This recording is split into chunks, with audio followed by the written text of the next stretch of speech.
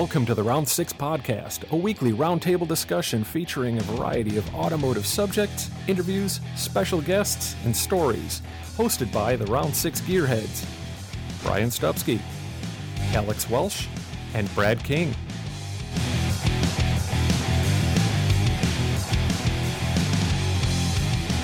Here on episode 45, we're joined in the Round 6 experience at the 70th Grand National Roadster Show by repeat offenders Chip Foose and Carson Lev.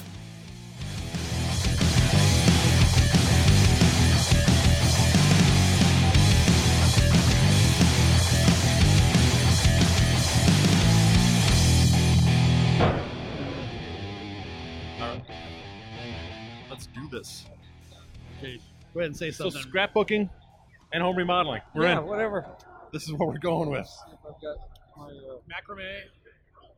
Wow, that's a 70s arts and Macrame. crafts, wasn't it? I'm gonna make some candles, hang them with macrame.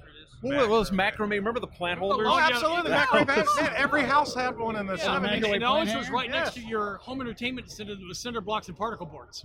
Right on. With all your stereo stuff. right. And you made a table out of a spool. My brother-in-law made one for me. Remember those old Edison right, spools? right. Oh, You yeah. made them into tables, and you poured resin all over them. Remember like the Yep. tires? My wedding Remember the gift. spare tires, the plant holders out of tires? right. Yeah. Oh my god, we had so many of those in our backyard. We were the purest of white trash stuff. looking back. Guys I'm hung gonna around shut tire up now. shops to get old tires. Is that what it was? Yeah, I took home a NHRA slick and put it in the bonus room on a hot day. It smelled worse than a warehouse. It was like my wife came and said, "That thing is gone." It had that acrid smell. Oh, Put it in the yeah, restroom yeah. so you don't ever have the Yeah, problem. yeah. Are we recording? Oh yeah. Wrap it around the Oh. toilet seat. Oh, nice. Was that you? No, that's a wasn't tire. me. Yeah. Blame the tire again. Weren't me. Yep. Oh, Shall we? Who put the skid mark in the bathroom? 12-inch wide skid mark. Burn out. Went into tire shake. I got a bead lock on mine. Just in case I blow one out.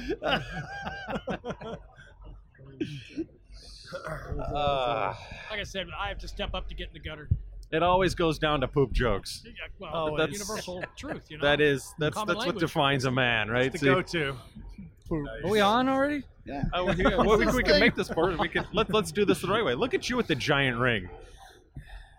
We were just talking about how we the Super Bowl championship. What was that from? Ryan. He's got one. Hall of Fame ring. Oh, From the Diecast Hall of Fame guys. wow. He's like, well, we've got Hall of Fame rings. Like, Oh, wait, you don't have yours? Ring knockers. Well, that's mine. I was not as big of a part of it.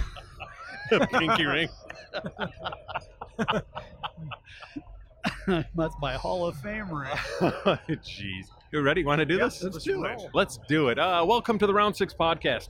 We are live from the Grand National Roadster Show, and I'm Brian. I'm Brad. I'm Alex.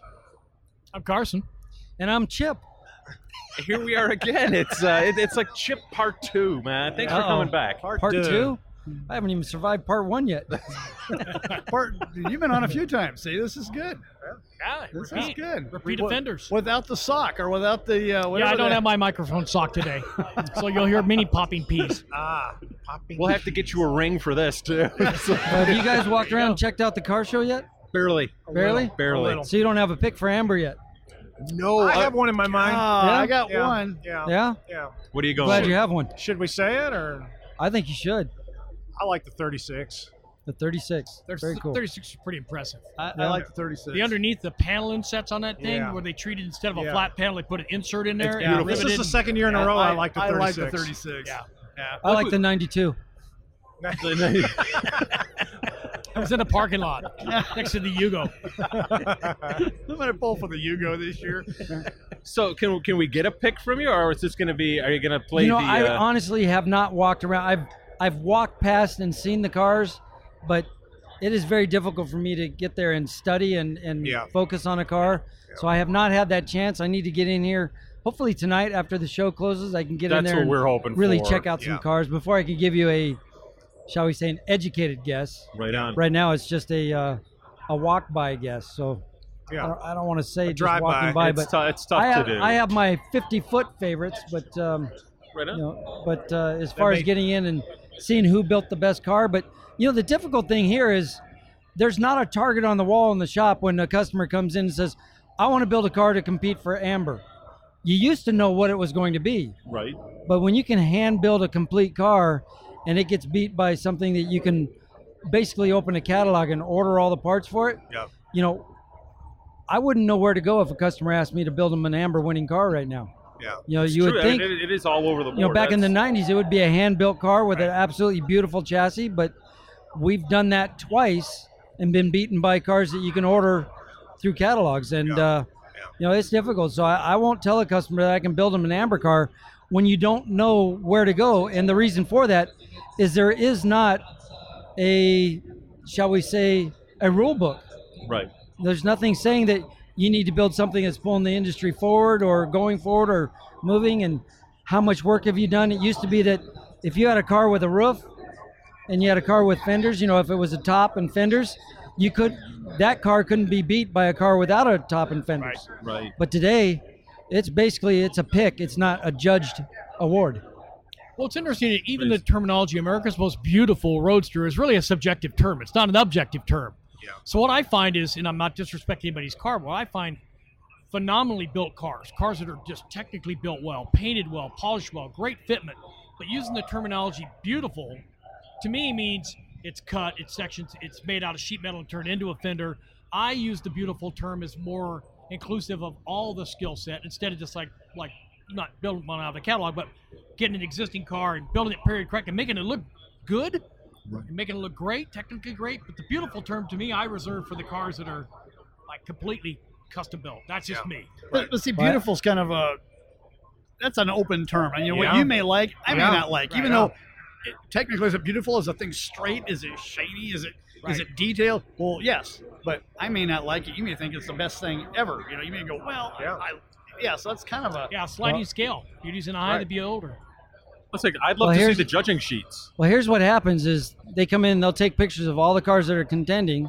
The judges go into a room, they put all the pictures up, and everybody starts looking at it. There might be a car that's completely hand fabricated, and you know everybody goes, well, that's a beautiful car, but once it's, well, I don't like that style car. You know, it's got too big of wheels and low profile tires. I like a wide, thick tire, and everybody goes, yeah, I do too, or whatnot. And so it is opinions that are getting there, because by the time they go through the line of all the cars, you know, one guy says, on this car, I don't like the headlights. Okay, and then they get to a traditional car that's got tall tires, and, you know, it looks like something that would have been built in 1964, 65, and nobody can pick it apart because everybody still loves that honest hot rod look, and that's what ends up winning because they can't pick it apart.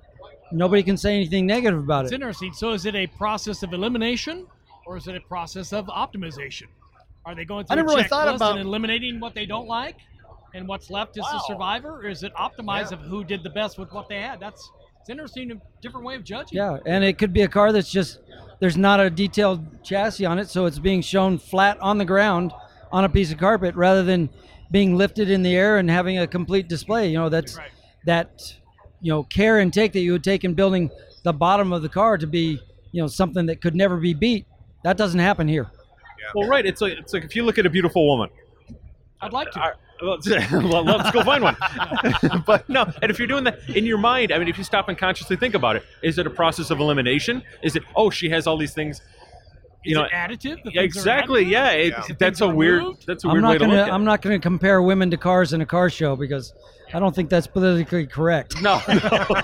We could get in trouble doing that. Okay. You don't put them up on a stand with mirrors under them. What was that Steve Martin joke? I believe that a woman should be held high enough on a pedestal to look under her skirt. That's it. Yeah, we'll get in trouble Nancy. saying this stuff. I know, but I'm just trying to figure it out. You know, it's like if you look at something, how do you gauge that? If you say, that's a beautiful, beautiful couch. Yeah. You know, I mean, people collect like antique furniture. You know, how do you choose? What makes a Chesterfield look so much better than like, you know, an IKEA, like an Olmsted or whatever, you know? Yeah. But there is not a rule book for competing for Amber. Which is crazy. I know. Yeah. And there is a rule book if you're going to go compete for the Riddler.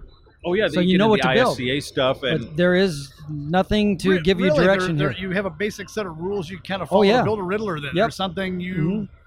No tanks. This is... Yeah. So with that thought, an Amber car is a bit of a risk. Yes, it is. It's a huge risk to build. Just you almost got to go with something a a little bit more comfortable to have a better shot at it. But again, you don't set out to build that, I don't think. You wouldn't want to. Why would you want to? Do some of these guys build it like on spec, like building a custom house at the beach, hoping they're going to find the right buyer? Do they build for themselves? Do they build with that target of trying to win the Amber? I don't know.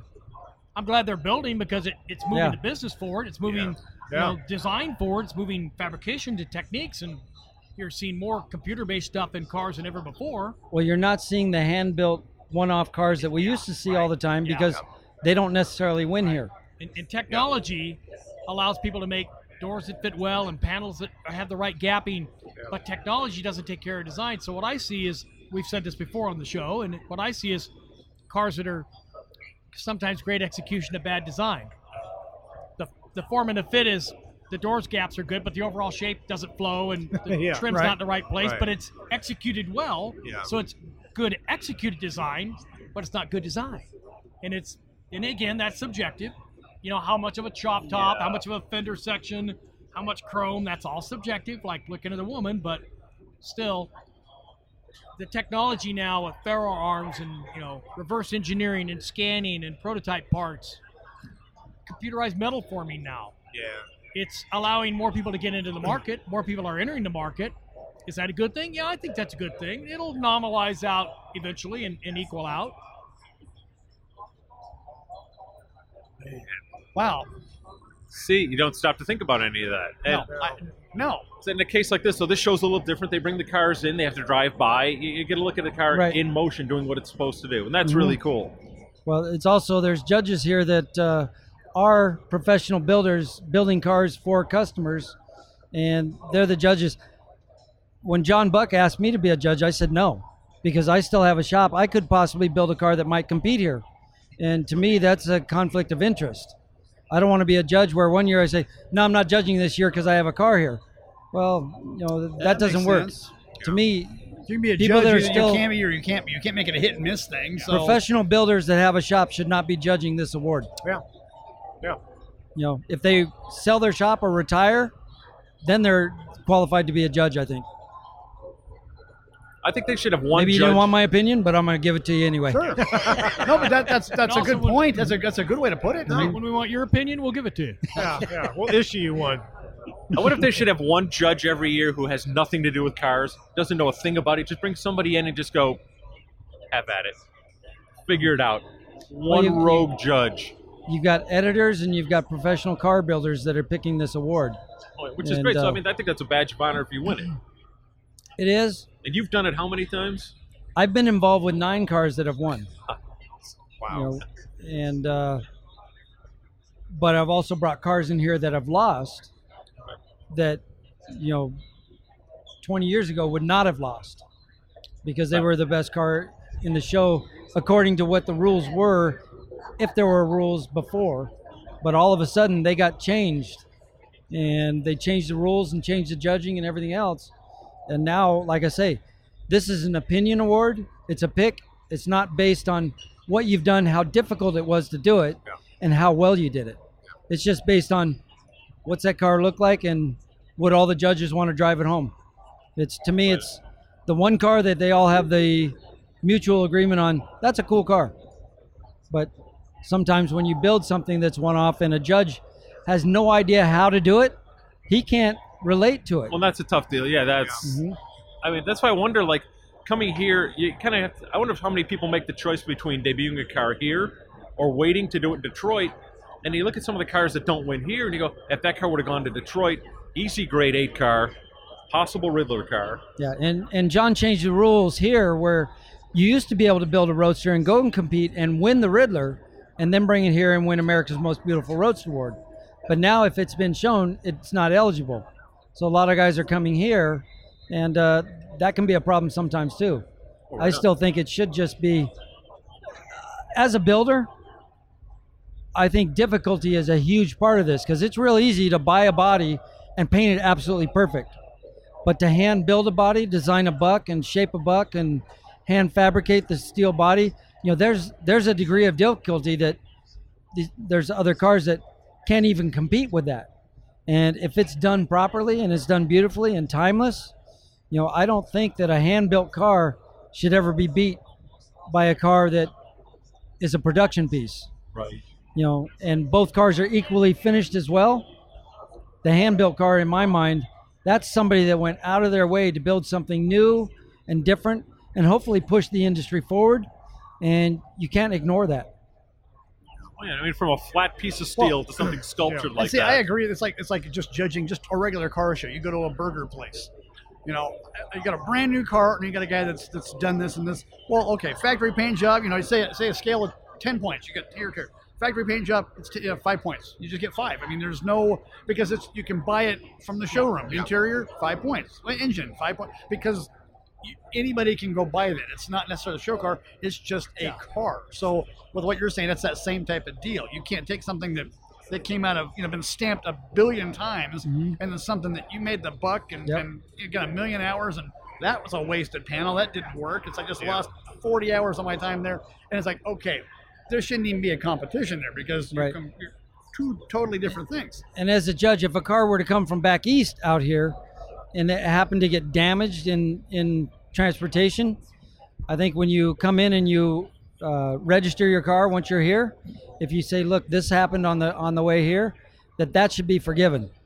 Because I know a lot of guys that have brought cars out and they get damaged, they just put them back in the trailer and don't show it. Yeah, and I agree with you. All that energy and effort, there should be, bring it in. If it got damaged, you don't look at that. It's waived because it's just an accident that happened. We discussed that with a guest we had on the podcast who was going to the Riddler, loading his car in the trailer, and it got damaged. Yeah. Loading it in the trailer, and they fixed it, and he won the Riddler award. I've had cars that came into town. He patched it up on the way to stopping at friends' shops and fixing it along the way. We've had cars that have come into town, and they've called me, and we've fixed them in my shop before they've competed here. Wow. Or on their way, when it used to be in Oakland, on their way they get damaged. Yeah, come by the shop. This is stuff I don't hear about. I can't say that I've heard about this. Obviously, you're in the link of, hey, we get this thing got the messed whole up cottage on the way industry. Wow. We repair your car and just strategically place shops along the way. Everything else gets put on hold, and we just fix that car and it goes. Yeah. That's awesome. What's that like in your mind, to take someone else's work and have to, obviously a repair is a repair when you get down to it. Right. But I mean, do you ever? It's got to be weird to look at, take someone else's work and just go, hey, I've got to fix this. I mean, obviously with your name and your abilities and everything, to me it wouldn't be an issue if you said, oh, your car's got to go to Foose's shop to be fixed. I'd be like, oh, damn, I was really holding out for Mako. But I mean, what's that like to get in and touch someone else's work? Do you approach it with a different level where you have to go in and make sure that you do this guy's work justice and get it back to where it was? It doesn't matter what the car is or who it is. If you have pride in your work, you're going to fix it correct no matter what it is. And when you fix something right, you don't want anybody to know that you were ever there. True. You just made it back to what it was. Is it tough to replicate someone else's work sometimes? Where that's a weird thing to do. No. It's just like a factory car getting wrecked. I grew up in my father's repair shop, where we did insurance work. It's the same kind of thing, even with a custom car. Maybe you can't call up and order that part. You just have to refabricate it and get it chromed, or straighten it out and get it repolished, whatever that part is. But if it's body and paint work, that's just simple body and paint work. No matter what it is, you just fix it. And the ultimate goal is to not let anybody know you were ever in there and you ever repaired it. Very nice. It was never damaged when it left your shop. I'll bet you the biggest trick is matching the paint. That's got to be a challenge on a car that you didn't do. Well, then I guess that's the point. Though. At this level, though, everybody's doing their best work. Yeah. So it's not like a guy's going to come in and you've got to go, I've got to replicate the orange peel that was on this car. From the Thursday paint crew. That's guys will sit in the booth a little different. Add little colors right before they start spraying. It's not a factory color. It's not a chart color. It's not a chip color. Nothing. So you got to hope for the best. When you're in this industry, you can look at a color and pretty much know what's in it. Yeah. Yeah, that's true. And you can just start playing around, and what and it usually needs. If the car's brand new and it's trying to make it to a show, then you can even get on the phone and say, okay, what'd you use? Yeah. Well, I got to tell you a funny story about matching paint. Years ago, I had a 55 Chevy. It was painted by Rod Powell, and it had some hood damage. And I bought the car 15 years after Rod Powell painted it. And I just saw Rod at the induction last night for the Hall of Fame stuff. And we were talking about that story. I called him up and said, you don't know me, but I bought this car. It was owned by a guy named Manuel Adape, 55 Chevy. He goes, yeah, I know the car. I know the car exactly. I go, really? He goes, yeah, cream on the back, brandy wine over, GM gunmetal gray in the front. I go, was that lacquer your thing? Oh, that was your thing. And he just started reciting. He gave me the formula of the mixing. So when I went to paint that hood and get it fixed, I went to a guy, and the guy goes, where did you get these notes? This is like old school. You know, we don't even paint cars like this anymore. That's a Rod Powell paint job. So I saw him last night. He goes, hey, didn't you have that manual on Doppe car? You talk about a guy who's sharp, but he knew in his mind, he knew that formula. He knew what he shot the gun pressure at. Wow. Because his big thing was like when you're shooting metallics, that gun pressure and the fan pattern on metallics, you know, small parts of mica, how they lay down, how they orient, how quick you come back in. If they're layering in as you shoot them or they're sitting on top, that has to do everything with how it reflects the paint. And so he had a very particular, you know, PSI that tell him not to go above it, tell him not to go below it. I want it right at that number. I mean, you think about that. It's not just what Chip would do. It's not just the mixing. It's how you run the gun, how quick you're loading it. Do you do a tack coat for let's get tacky and then come back in heavy? Do you let it sit for an hour, 45 minutes, 15 minutes? What's your temperatures? I mean, all that stuff. And even more so on the old paints that were really, really, you know, they had narrow bandwidth compared to the new paints. So, but you talk about color matching. Rod Powell was like, this guy's a genius. It's almost like Stan Betts. Yeah. Who could match any paint in the world, no matter. He didn't even need to know what it was. He was well known for that. He could almost scratch it, sniff it, and tell you what it was. You know? I met a guy named Michael Kent here today, and he was the original owner of my '67 Chevy pickup that I just sold. No kidding. Yeah. The white one. He walked up and introduced himself. That's Yeah, it awesome. was pretty Wow. amazing. He bought it brand new. He's the one that sold it to Kelly up there, Okay. and I got it from Kelly. That's awesome. Kelly owned the Pacific Classics Right. consignment shop up in Washington. That's where I went up and got it. Yeah. Kelly called me today and said, tell Chip I have another one just like it. And I got another 67 in case he wants to do this all over again. Funny. Very cool. So this is all stuff we're learning here. This is good. This is That's the whole point. paint and building roadsters and I wonder how old school paint gets though with cars. Where some guys like, we've got to go out and source this particular cocoa bean and grind it down to get the pigment out of it. There are certain materials that some of us at this table know are not compliant in California. We have our connections over in Arizona, so when they need to put some lettering and pinstriping, I'm not going to use, you know, Home Depot paint thinner that's not even paint thinner. It's actually acetone. Yeah. But it's called paint thinner. I love the truth in labeling now, but there are certain sources here at this table that will remain unnamed that are sources. It's contraband now. It's not even drugs we care about. It's like getting paint thinner. Yeah. Or whatever it may be. Or I don't know what you're talking about. You do time, single stage paint. You do time for bringing Prepsol across the state line. Dude, what are you in for? Murder. What are you in for? I brought some Prepsol. I brought some Prepsol. Dude, you were one of those guys. Yeah. I'm asking for another bunk. You're too scary. I don't want you in my bunk. I had some illegal pre-cleano. Exactly. Yeah. Paint mule. I wiped the car down. Hey, Bill, how'd you hide yours? I had a can of Bulldog. So let me ask you, you've got a great display out here. Thank you. Yeah. Across out. An amazing. It's a great walk-through time. What's it like to have a builder of the decade? I mean, You know, it's Holy funny. moly. John Buck, who owns the show now, he called me and he said, "Hey, I owe you an apology." And I said, "For what?" And he says, "Well, I always assumed you had been Builder of the Year with Don Tognati or Dan Sear, the previous owners." And I said, "No, I never have been. I know that my father was once, but I had never been." And he says, "Well, it's way past due." He says, "I feel so bad." He says, "I want to do something new for you. We've always done Builder of the Year." He says, "I would like to make you Builder of the Decade. Wow. And if you would like to participate, you'll be the first with this honor." And I said, "Fantastic, let's do it." awesome. I said, "Let me make some phone calls and see if I can round up some cars, and I'll give you a call back." So I made some phone calls, and all the customers that were willing to bring their cars out, we all got together, and yeah, we've had a great time here this weekend. So cool. Thank you. How did you make the choices? Did you get to choose which cars, and was it a tough choice for you? Or? No, there's your staple cars that you really want to make sure are here, like the Grandmaster and Impression. And I really wanted to bring Eldorad because that car had only been to SEMA and to Detroit. Then it went to the owner, and that's Chris and Paul Andrews down in Dallas, Texas. The car went to they have a collection of cars, went into their collection and had never been out of there. So we brought it. I wanted to bring it out so that Southern California and the Grand National Roasters Show crowd could, And isn't that experience the first it. car you drew at Boyd's and the last car to be built for? That was the very first car Like an that I Alfa drew Omega. for Boyd. really. That's so awesome. And it was a car that he wanted to build for himself. So it was started when I ended up, 2.5 years later, after I drew it, I ended up going to work for Boyd full time.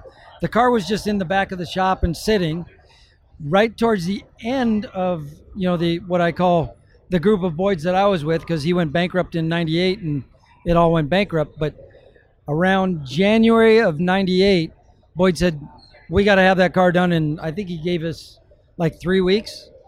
And we finished it. We called it El Dorado. It was that deep maroon color. Right. But if you look back at my original sketch, I wanted to do it blue with the moldings that are on it and wanted the white walls. Boyd wouldn't let me do all the things that I wanted to do. And Boyd hated blue, to be honest with you. So when Chris and Paul Andrews ended up with it, they asked me if I would redo the car. And I said, yeah. And I sent them a picture of the original sketch. And they said, yeah, that would be cool. Go ahead and do it.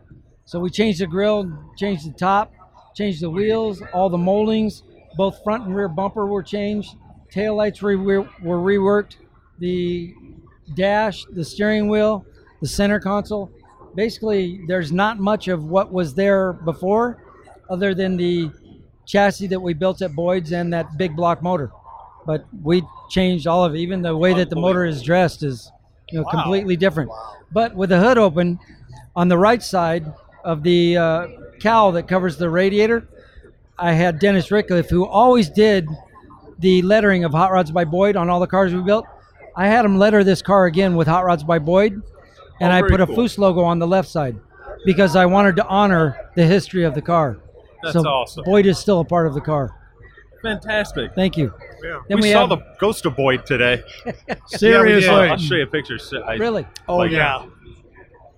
Somebody that was dressed like him? Just look like him. Yeah. If this was like San Diego look, Comic guys, Con, Boyd's this over guy there. would win like best cosplay. Now, And my it was like, favorite look at- picture there's of the Boyd over impression is when the car was in Del Mar. I don't know who took the picture. I found it online, and it's a picture of the car with Boyd standing behind it looking at it. And to me, that's my favorite car because Look at this picture. Boyd would never give me the time of day after I ended up not working with him again. Right. Because in Boyd's world, you either worked with him or you worked against against him. And he wouldn't give me that, shall we say, satisfaction of knowing that he was appreciating something. But in that picture, I know he liked it.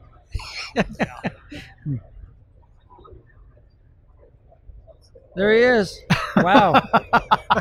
He lives. Sure Elvis does. lives. Yeah. That's right. You need to send that Start a to new me. conspiracy I will do that for you. Because now I have a picture of Boyd in front of my P32 and my That's why I shot Alex it. took that That's why I shot it that way. I said, these have to be in the background. That's awesome. Thank you. I'll have to give you Send my that over number. to you. We'll get Should I give framed it to for you on the mic here? Yeah. Call me anytime. Too cool. Has it changed in the past couple of weeks? That's funny. That will. Yeah, then we also have Wes Rydell's Cool Air, the 54 Chevy that we brought out. And that's Such a cool car. I mean, Thank you that's, very much. Speaking of tribute to history, that You know, you kind of combine. Wes told me he wanted me to chop that car, and I said, you know what? I don't want to cut the windows. I just want to cut the top above the windows. So we pulled almost 1.5 inches out of the top because the top of those cars It are makes really such a An inch difference and a in half out of the decrease. crown. You Wow. took that much of that? There's about 1.5 inches out of the front center those of that things look car. like ambulances. I Like the had big, above the no chrome Oh, trim, yeah. it's like 6 inches of stacked Such a metal, looks like huge an ambulance. crown. Got rid of the Wow. 54 headlights and ran 55 Chevy headlights. Yeah. And blended that line into the side that goes down the side of the fender and into the door. We used a 56 Chevy dash in it. I love it, that car. We've got a 56 or 55 Chevy front bumper on it. And I think it's a 55 Chevy rear bumper. And I mean, it's so many subtle modifications. Doesn't it have the first 427 or one of the prototype 427 Yes, motors? Wes Rydell Yeah. being Being a a Chevy dealer. he's one of the 6 dealers that GM works with to influence what they need to do for the public. Okay. And Wes, he's a drag racer from back in the day, but he went ahead and went to the powertrain division, and he said, I want to build a motor, and I want these heads, I want this block, I want this cam. He spec'd out all the pieces that he wanted, and when they put it all together, it actually worked out to be a 427 cubic inch motor. And they said, wow, this is amazing. So that's a motor that came in the new Corvettes back in, 2007, 2008? So Wes But spec'd that all was it. the prototype Built it. that they Wow. built, and we put it in this car. Really cool. Now we pretty re-arched cool. the front fenders and the wheel wells, which lifted the molding that went down the side. And when we brought that all the way back through the side, I left the lower molding where it was, and made that little valance that looks like a 57 Chevy insert. It was much smaller on the 54. What made it a little bigger, so it's a little bigger on this car. And it's things that the deck lid being a little smaller, we got rid of the big hump in the back. All the things that we did, we wanted to look like this is the way the car should have come from the factory. It has I don't such want a anything to factory smack- vibe to it. Yeah, I don't want anything to smack you in the face Yeah. with, wow, look what they did. They changed this. Right.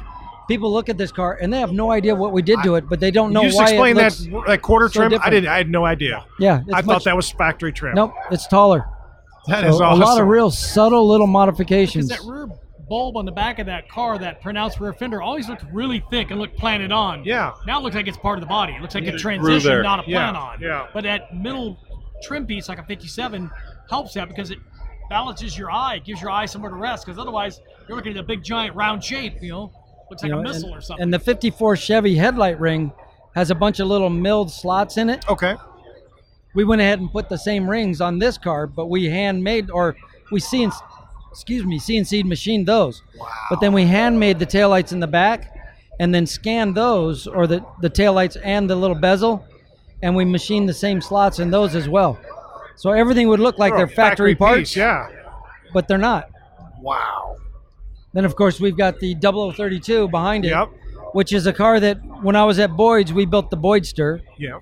and I wanted to build a car for myself. So I drew up a full-fendered Boydster version with a little, what I call a bikini top on it, and I had a 5-spoke knockoff wheel on it, and started building that. Paid Boyd to build a chassis for me, bought that out of the shop, and then I took that out to have Marcel's, and I was going to work with him to build the body. And we had another customer named Buzz DeVosta. He came to the shop, and he asked me how I had a motorcycle that was going, one of the Little John Speedsters. Yeah. And that's what I actually traded to Boyd to build the chassis for this car. And Buzz asked me how my motorcycle was coming. I said, well, I actually traded that to Boyd, and now I'm building a full-fendered version of the Boydster with a little top on it. Yeah. Oh, that'd be great.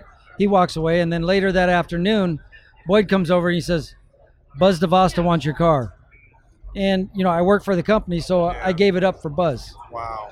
And went ahead and built it, finished it, did the whole thing with Marcel's and brought it back to the shop. Boyd had never seen that car the whole time it was out at Marcel's until the day I brought it back to the shop, and Boyd walked into the shop and fell in love with it. He says, I want that car, build something else for Buzz. So then I started building the 34. So I built the 34 at the shop that we were building that was bought out of the shop. Basically, everything was finished except the running boards and the doors at Marcel's. And Barry White bought that car. We finished it, and it won the Amber Award. I forget what year, but for Richard Burke. Finished by, Wow.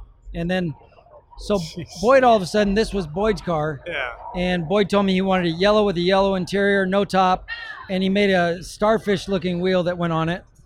And to be honest with you, I was heartsick when it was done because of what I really wanted to do to it. Yeah. Well, Chuck Spados out of New York bought that car out of the auction when the bankruptcy happened, and he called me up and he says, I understand this was your car originally. And I said, yes. And he says, well, is it everything you wanted it to be? And I said, no, not at all. And I said, I'll send you a sketch. So I sent him the sketch of the car, black with the little top and the 5-spoke wheels. Yeah. And he says, well, what would you charge me to build this car like that? And I said, don't change this car because this car has history. I said, Yeah. why don't I just build you a new one and you sell that one? He says, no, I want you to do this one the way you wanted to do it for yourself. So I gave him a price. He sent it to us. We built it, and it won the 2000 Amber Award when it was up in San Francisco. And the night it won, I went to Denny's with Chuck Spados, the owner, at 4 a.m. He says, what else you working on at your shop? And I told him that I had a 3-window coupe that I was building to look very similar to his car. He says, oh, I love the idea of a coupe. He says, why don't you take that car back and you can build the coupe for me? And I said, well, I've got to finish Impression, and I've got to finish a car that we ended up calling Stallion for Ron Whiteside. I said, so it's going to be like 5 years before I finish it. Keep your Roadster, and when I finish the coupe, if you want to trade, I'll trade you. He says, all right, we'll see. The next week, the title for 0032 comes in the mail with a note that says, do whatever you want with this. The coupe is mine. So I called him up and he says, I don't care if you have to sell the car or whatever. He says, but the Roadster's yours. You've got your car back. He says, I want the coupe. So when you finish the coupe, it's mine. Wow. I'm in no hurry. I said, wow, okay. Well, I had just recently moved my shop. And sorry if this is going on and on, but I've got some great stories about all these cars. This is great stuff. No. But I had moved my shop, and I was subleasing from Mick, who's the painter out at SoCal. Yes. Speed Shop. He had Mick's Paint in Huntington Beach, and I was subleasing the other side of his building, and that's where we finished the car before it won the Amber Award. And he comes over to me one day, and he says, hey, the building just sold. We got to move out. I didn't have 2 dimes to rub together, so I didn't even have enough money to move to another location. So I said, who's the real estate agent? He gave me the real estate agent's number, and I called him and I said, I understand the building sold. He says, well, we're about to go into escrow, but yeah, we got an offer of $265 on the building. I said, I'll give you $285. He says, really? So then it became it was basically a battle of who was going to pay more for the building. Yeah. And I got into this bidding war. Like I say, I didn't have 2 dimes to rub together. That is risky. But I did have that car. Oh, well, okay. And the RM auction up in Monterey was happening. So I entered that car into the auction, and I put a reserve of $300,000 on it, knowing that if it went for $300,000, I would get $270,000 out of that because you got to pay 10%. Yeah, right. So I put it in the auction, and I went up there, and the car sold. And I brought my reserve off. The car sold for $264, but they gave me a check for $250. And I put $150 in the bank and to build the coupe, and I put $100,000 down on the building, and that's how we ended up with Foose Design. Wow. Without that car, I wouldn't be here today. The car sold. That is awesome. That's great. So that is awesome. If you look at every show sign that I've ever built, where there's the team that worked on every car, Chuck Fados is on every sign, because without Chuck, we wouldn't be here. He is your history. Now, I finished that car. It was about 5 years later, and Chuck wanted to sell it, so I sold it, and it went to the Peterson Museum, where it sat with this car, the 2 sisters that I call it, the 3-window coupe and the Roadster. And now, 0032 footnote, that's a car that won AMBR twice. No, correct? it only won once. AMBR once as a black Yes, we never would. When we finished it, never went in? Okay. We finished it, and we took it to the Grand National Roadster Show up in Oakland when it was there, or it was in San Francisco then. And the reason that we didn't show it is a good friend of Boyd's and mine, Tom Gale from Chrysler, head of all design. He had built a Roadster for himself and was competing. Okay. And I told Boyd, I said, let's just display only and not compete against Tom Gale. We didn't want to beat him. Okay. And so we went up there and had it on display only. It may have won that year, I don't know, but it did win when we turned it into 0032. Well, it sure became the basis of all the fiberglass reproduction Boydster cars that were sold, and a short series of 10 of them. Yeah. The Muroc Roadster, that's the magnitude, is derived from that design pretty much. Yes. So that car's got a great, that's the first one. It's got a great lineage. The reason that happened is, it wasn't long after we finished the Boydster 2. When I brought the Boydster 1 and the Boydster 2 into the shop, every customer that we had that would walk in would say, I want a car like that. I want a car. So I told Boyd, I said, we should do a run of these. And Boyd said, no, we're not going to do a run of those. We'll just build one-offs. Okay. So then Boyd's went bankrupt, and I called Jerry Kugel. And I said, Jerry, I've got a design that I want to show you. It's a little different than the Boydster and the Boydster 2. It has a complete cowl and a smaller hood and a simpler windshield, where I did a Duval windshield but with curved glass. And I said, I would like to build 10 of these non-fendered and 10 full fenders and use your chassis, but let's have Marcel build them. He said, well, bring it up and show it to me. So I went up there and showed it to him, and that's exactly what we did. And that's where the Muroc came from. Muroc, yep. And awesome. Jerry had enough foresight and enough backing that we could actually build them. And it was a pleasure to be involved with that project as well. Yeah.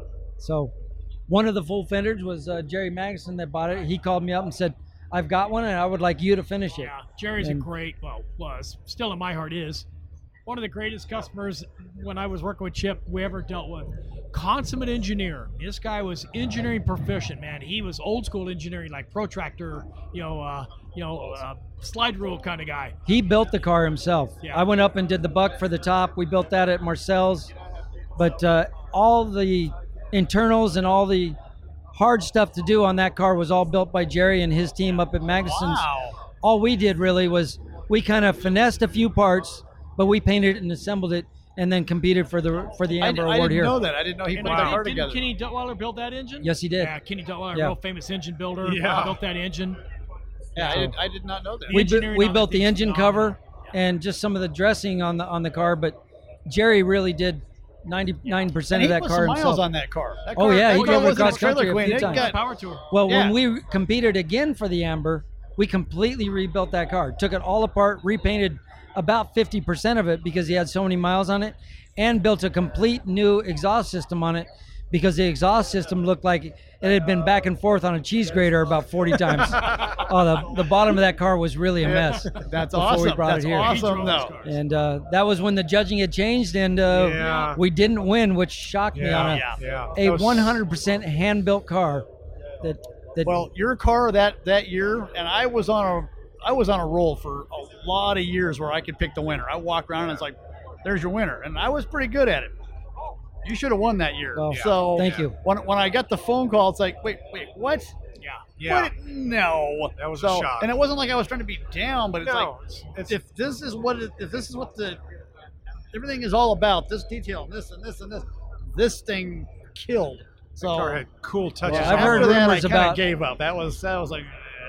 I've heard rumors about what happened with all the judges and whatnot. And, Oh, dude, you know, there's some of the stories that I heard from different hot rod friends of you know, mine. There was the some- night that we were putting the car back in the trailer and leaving here, John Buck came over to me. He says, "Everything okay here?" And I said, "Why are you asking me?" I said, "I got to ask you." I said, "Did the best car here win?" And he looked at me. He says, "No." I said, "Everything's okay here, but I don't think it's okay with you yet." And he just kind of looked at me, and yeah, it was an interesting comment.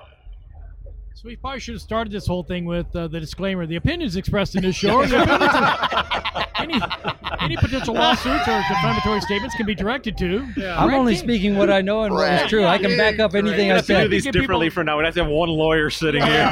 And it's good to get the perspective and the inside too. I and never understanding. once said allegedly. Allegedly.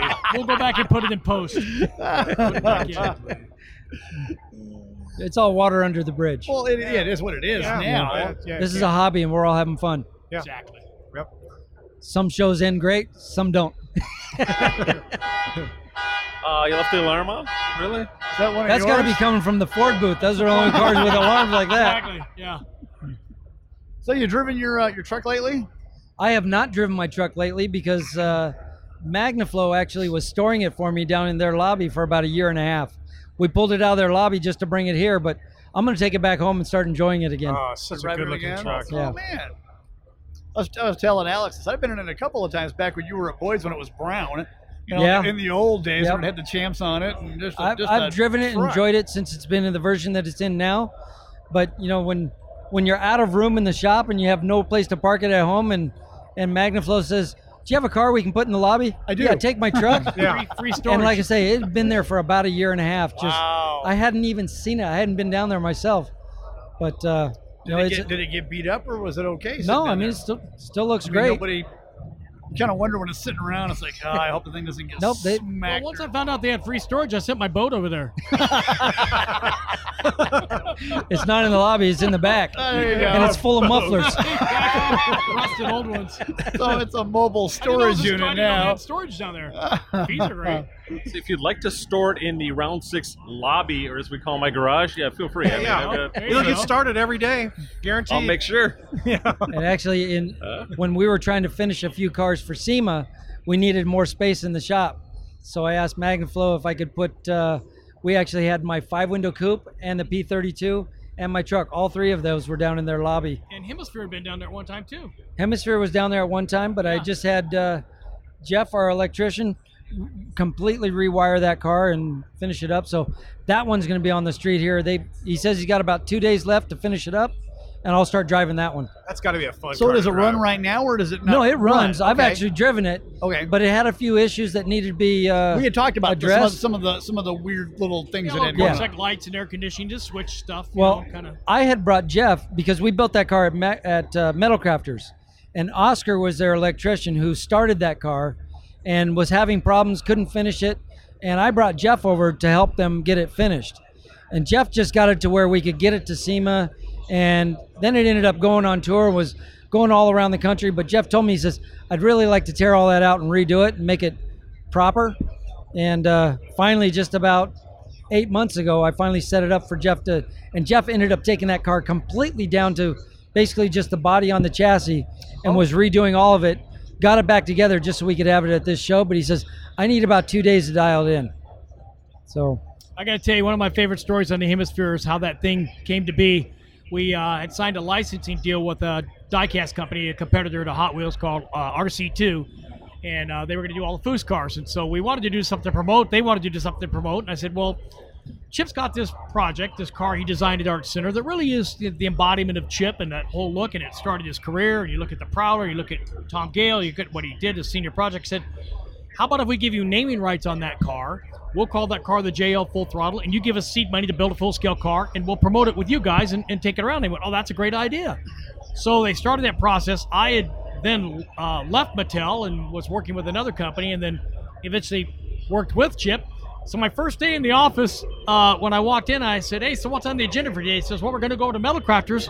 We're going to talk about building the Hemispheres. And I said, huh? I said, no, we're only building one of those. It's under the contract with JL Full Throttle. We're building one as just a concept car you're alone. He goes, no, we're going to build 50 of them. And I said, well, how the hell are we going to do that? He goes, well, that's what you're going to handle. So I'm like, okay. So, I mean, I like how the we went from we to you. yeah, so telling stories, warts and all, what was interesting is I think 5 or 6 of those got built, Chip. And we ended up doing 5 of them. Only 5. And we never got to the 50 because we couldn't get insurance and indemnification from Metal Crafters. They wouldn't give it to us. So what happened is Chip designed that car on paper. He sat with a computer designer, and that car was completely built from computer-based models and engineering. Right. Hotchkiss did the suspension. Chip worked on the chassis and body. And so it was all transferred from Chip sketches into the computer.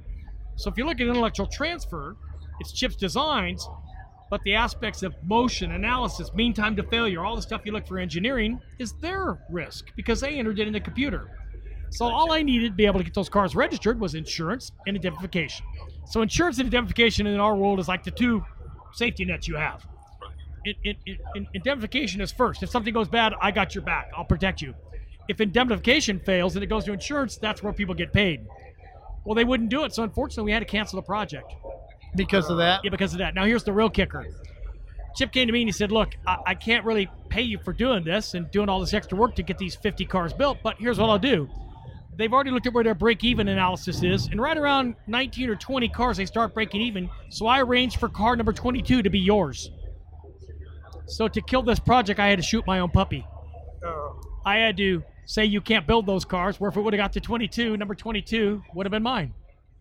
So, but then you have to look at the bigger picture. It's like, if something fails on that and hurts somebody and we don't have insurance indemnification and Chip wasn't responsible for the engineering, right, then it all falls back on him. So you have to have those veils of protection. So we had to kill the project.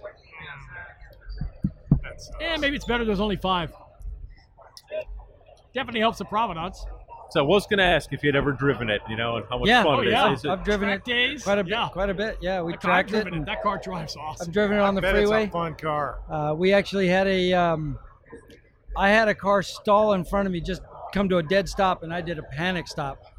And in the panic stop, turned the wheels to the right, let my foot off the brake, and jumped around that car and just barely missed it. So I almost stuffed that thing up once. The horsepower to weight ratio on that thing is amazing because it's around 500, 550 horsepower, I think, and I think it weighs like 2,300 pounds. Oh, so I mean, it's like Indy carish. It's like not nice F1, go it's close kart. to an Indy carish. When you look at horsepower to weight. It's 600 and some horsepower. I forget what it is. 640 horsepower and 230 or 2,360 pounds. My numbers were off, but close. But amazing. Fun car to drive. Faster than most street bikes. Took a week to wipe the grin off your face, and you got out of that, even after the close call. Oh, yeah. No, it's a blast to drive. Smile was so big, it looked like he had a coat hanger stuck in his mouth. Now, originally, I didn't want the glass behind the passenger compartment. I thought, just having an open engine and be a part of the interior, I thought, run the exhaust out, it'd be quiet enough. Not when you put your foot in the throttle. When it's idling, it's fine, but you can hear it inhaling just fine. The theme was kind of like almost a, like a ski boat where the motor's behind you, and that's fine on a boat on a lake. There's no roof above you. Yeah. You put a roof above you, and it traps all that sound in there. Hence the name it's not Hemisphere. Got tired of flooring it and passing out from lack of oxygen. Snaps your head back from the suction of the intake. And Stu Hilborn did the injection on that. Wow. Stu Hilborn did. Well, here's the other story that I liked. I'm all about stories. Is the first engine wasn't the 392 Hemi. The first engine was the last complete engine Dick Landy built. When Dick Landy found out about these, he said, "I want to build that engine." I have that motor still at the shop, but Dick Landy built a motor that Chrysler paid for. Yeah. When Tom Gale arranged for that. When I did the Prowler, it was my senior project at Art Center. Right. I designed a model that became was the inspiration for the production of Prowler.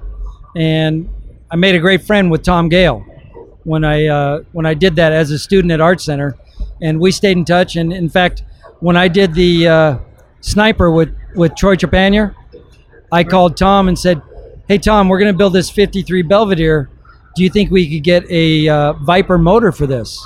And he said, "You know what? I'm going to give you a complete engineering car that you can take the whole chassis out of." Wow. So he donated a whole car to us that had been clocked at 230 miles an hour at Daytona. And that was the Viper deal? That was yeah. So I called Troy and I said, call this number. They have a complete Viper for you to go pick up. And that's how we got the running gear for the Sniper. You were Santa Claus that year, weren't you? That was probably one of the first hot rods with a Viper motor, wasn't it? Yes, it was. Yeah, that was it. That was the first one. Yes, when Tom heard about the Hemisphere being built, he said, "Well, I got an engine for you. I'll get one built for you." It was actually the same show that we took the Boyster 2 to. When I was going to say in San Mateo that year. That's where I first saw it. I saw that there. That was a great year. That was the year that Tom Gale was showing his personal roadster. Right on. And that's at the same time that I had given my Little John Speedster bike to Boyd to build the chassis for the for my Boyster 2. Right on. And then Buzz wanted the car, so we did the trade. Now it was Boyd's car, and we were doing the 34. So then Tom came in, and when Boyd wanted the car for himself, I said, "You can have this car, but I want the chassis for my Hemisphere." So we were building the chassis at Boyd's for my Hemisphere, and I had the motor from Dick Landy, or I didn't have the motor from Dick Landy. I had just started collecting parts to build a 426 Hemi, and saw Tom Gale up there, and I told him, I said, "You remember the model that I built for Chrysler?" I said, "I'm actually going to build that car." And he said, "What are you doing for a motor?" And I said, "Well, I have parts to build a 426 Hemi." He says, "Can I give you a 426 Hemi for that car?" I said, "I would love that." Yeah. He says, "We are about to release a brand new one." So he says, "I'll have a guy call you, and I want to supply the motor for that car." I said, "Thank you very much." Wow. So Jim Bratton, who is the head of Mopar Performance, he called me that week, and he says, "Tom says I got to build you a motor." And I said, "Well, what do you want to build?" And he says, "I don't care what you want." He says, "Whatever you want." He says, "You want a top fuel 426 Hemi or whatever you want?" He says, "That's what we're building." I said, "Well, I don't need that." I said, "I just want a street car." And he says, "All right." He says, "Here's who you need to call, Dick Landy, and he's going to build whatever you tell him to build." So I called Dick Landy, told him what I wanted, and Dick says, "All right, we should build cast iron block with aluminum heads." He said, "Being that you're going to run it in the back," he says, "let's do a 40% smaller pulley on the water pump, so it'll pump it through that direction." And this thing, he says, "I'll just dial it in." It was 495 horsepower when on the dyno, and he said you could rest a quarter on that thing and stand it on edge, that it ran so smooth. Oh. So I still have that motor. I've never finished it. But when we started it again, because then Boyd's went away, and I put the car on the back burner. And it was, 98 to 2007, 9 years later that I started building the car again. And being that Metal Crafters works so close with Chrysler, I got a phone call from the guys at Mopar Performance, and they said, we would like you to use a new Hemi, because they were just about to release the new Hemi. Right now? And I said, great, let's do it. So we still use the name Hemisphere, but we use the 6.4 liter Hemi. Do you have any plans for that motor, though?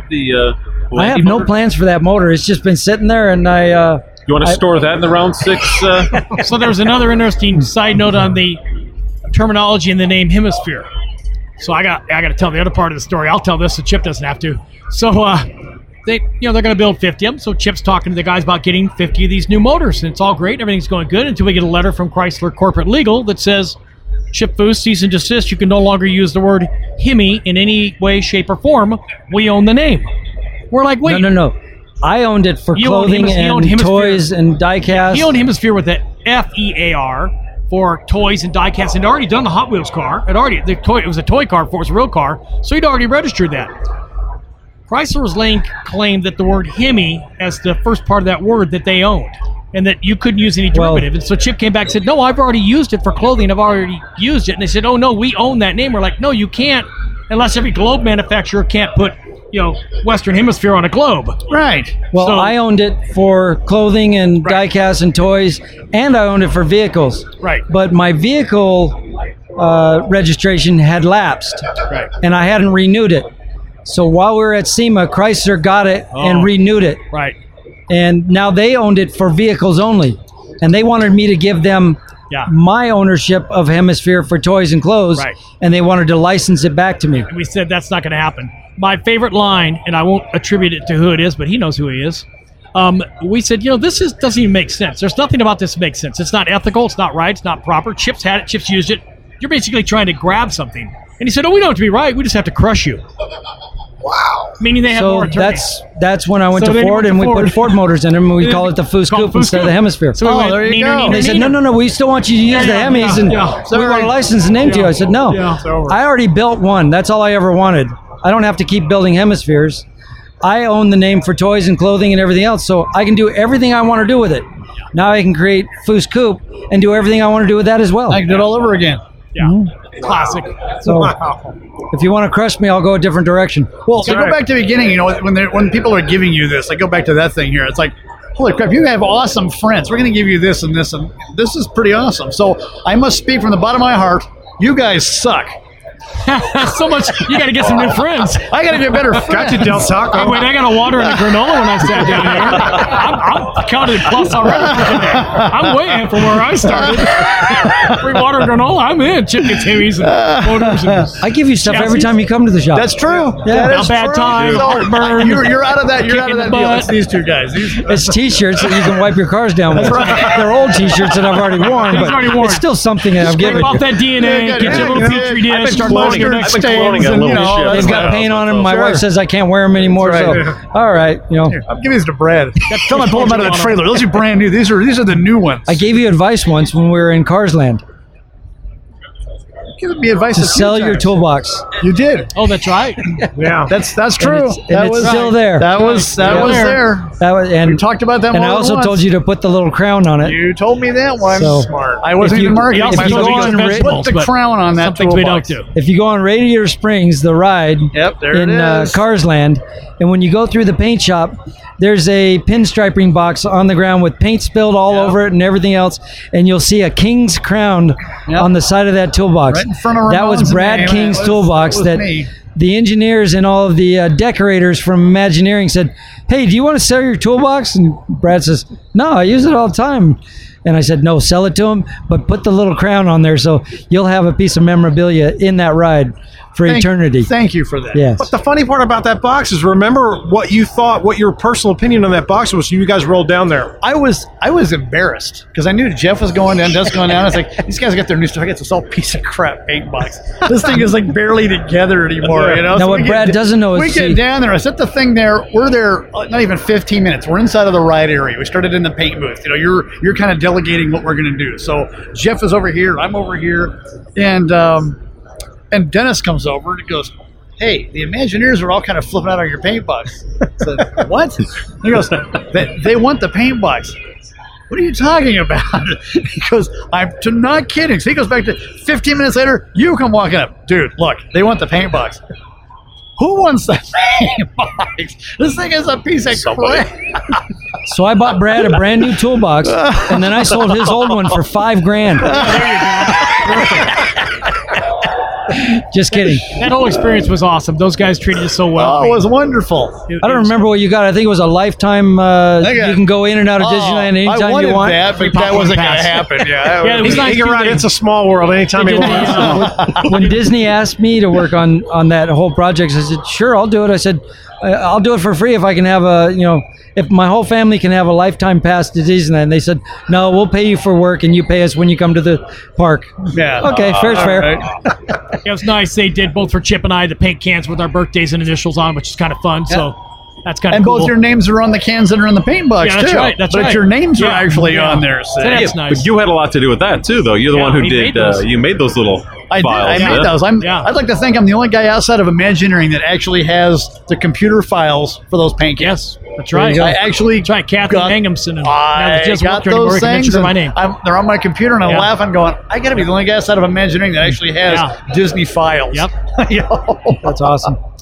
We had a lot of fun in there. That was a fun project because Chip got to be involved in the movie from the very beginning, got to be involved in the park from day one, from breaking the ground to the very end, all the work, all the pinstriping, walking through it every day. I mean, that whole thing was.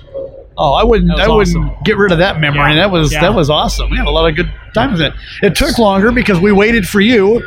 You're like, because you didn't know what gate to go through. No. You just every day he went to a different gate. No, it's not waiting for him to show up. Hold on, let me rephrase that thing. When we first went down there, he had to leave the next day to go to a show in Sweden or something. He's like, man, I wanted to be here. I'm like, all right, so the guy's like, can I come in this weekend? It's like, no, let's wait till Chip gets back. So we worked around your schedule. So what would have taken normally a couple of weeks, it was like 3 or 4 months. That's cool. Also, because we had to work more until you were there. We kept expanding the PO because first it was just paint one area, then it was paint this, and then finally they said, "Can you do this? Just paint what you need to. Just do what you." It was great. The paint booth too. Chip walked in there and said, "Why is the paint booth so clean?" Well, we're just building. Chip goes, "No painter's paint booth is this clean." So they're splattering paint. He came in and he's asking us like, "No, dude, you gotta mess up the filters. You gotta have paint spilled. Use a test pattern on the wall. Like you're dialing the gun in. So you make it accurate to the experience. That was a fun deal. That was a blast. Well, that was a lot we were in there of fun. for about 4 months? Going back and forth? It was like 3 or 4 months. It was a while until you kind of went, we got to get this wrapped up. Yep. They want to open the park. Overman.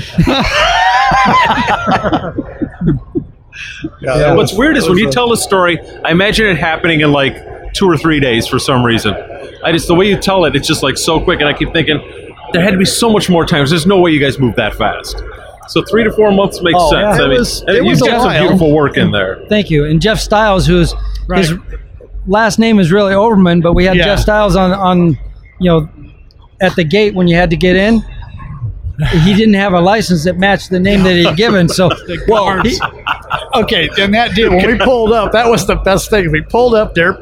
All right, we need your license. They got the big bars up there, and we're in your truck, you're driving, and everybody hands their license because they goes, we have a problem.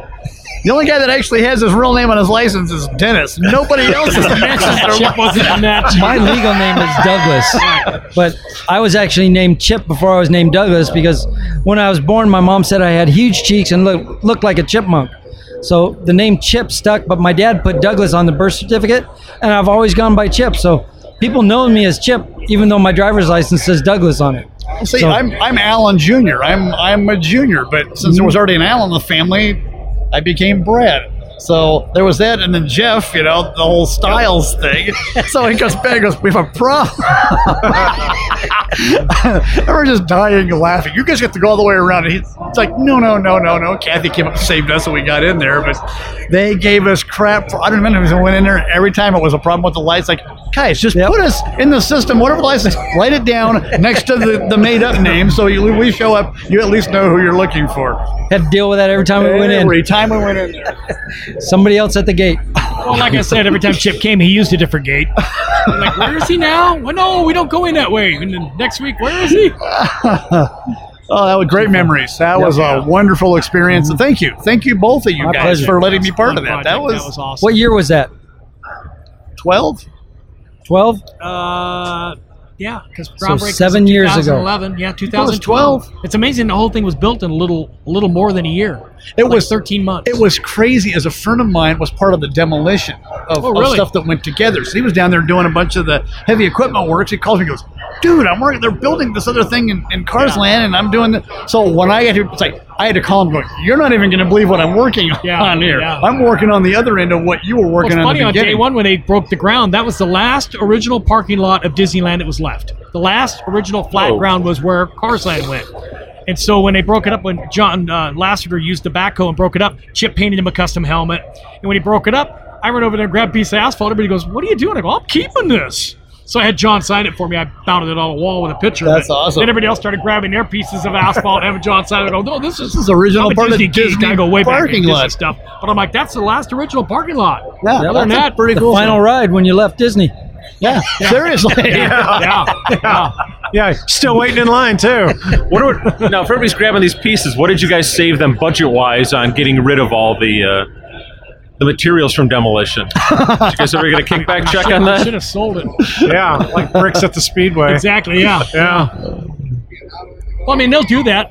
Chip for a while had railroad spikes off the original I still Disneyland have a whole Railroad. box A big of them. Really? Box of them, yeah. Yeah, because we were coming up with ideas. I had some of them gold-plated, different colors, different things, silver-plated, nickel-plated. What were you going to do with it? Well, we were contract going to create some type of a framed deal that had a Picture little, and a little spike memorabilia. and- You yeah. could buy a spike. Yeah. So they gave me a whole box of them, and I did samples, sent them back to Disney, and they never got back to us and said which way they wanted to go. So I still have a box of original Disney spikes. I'll give you one if you come by, I would- along with well, one of it's kinda those like- used-up shirts. Yeah. In fact, you'll wrap the shirt with the spike. It's funny, they're not that long. You'd think No. they're big, giant spikes. They're maybe 4 inches long. Here, see, it's there you go. Some of the stuff you've given me, there you go. Have Oh, I got stickers. have some stickers. Getting one of the dirty 2 of them. ones. Those can be I can pasty. put these over my eyes. That's right. Awesome. Thank you. Kind of like a podcast. Kind we got a of. bunch We're of trying to get the good one. There you go. Oh, that's one.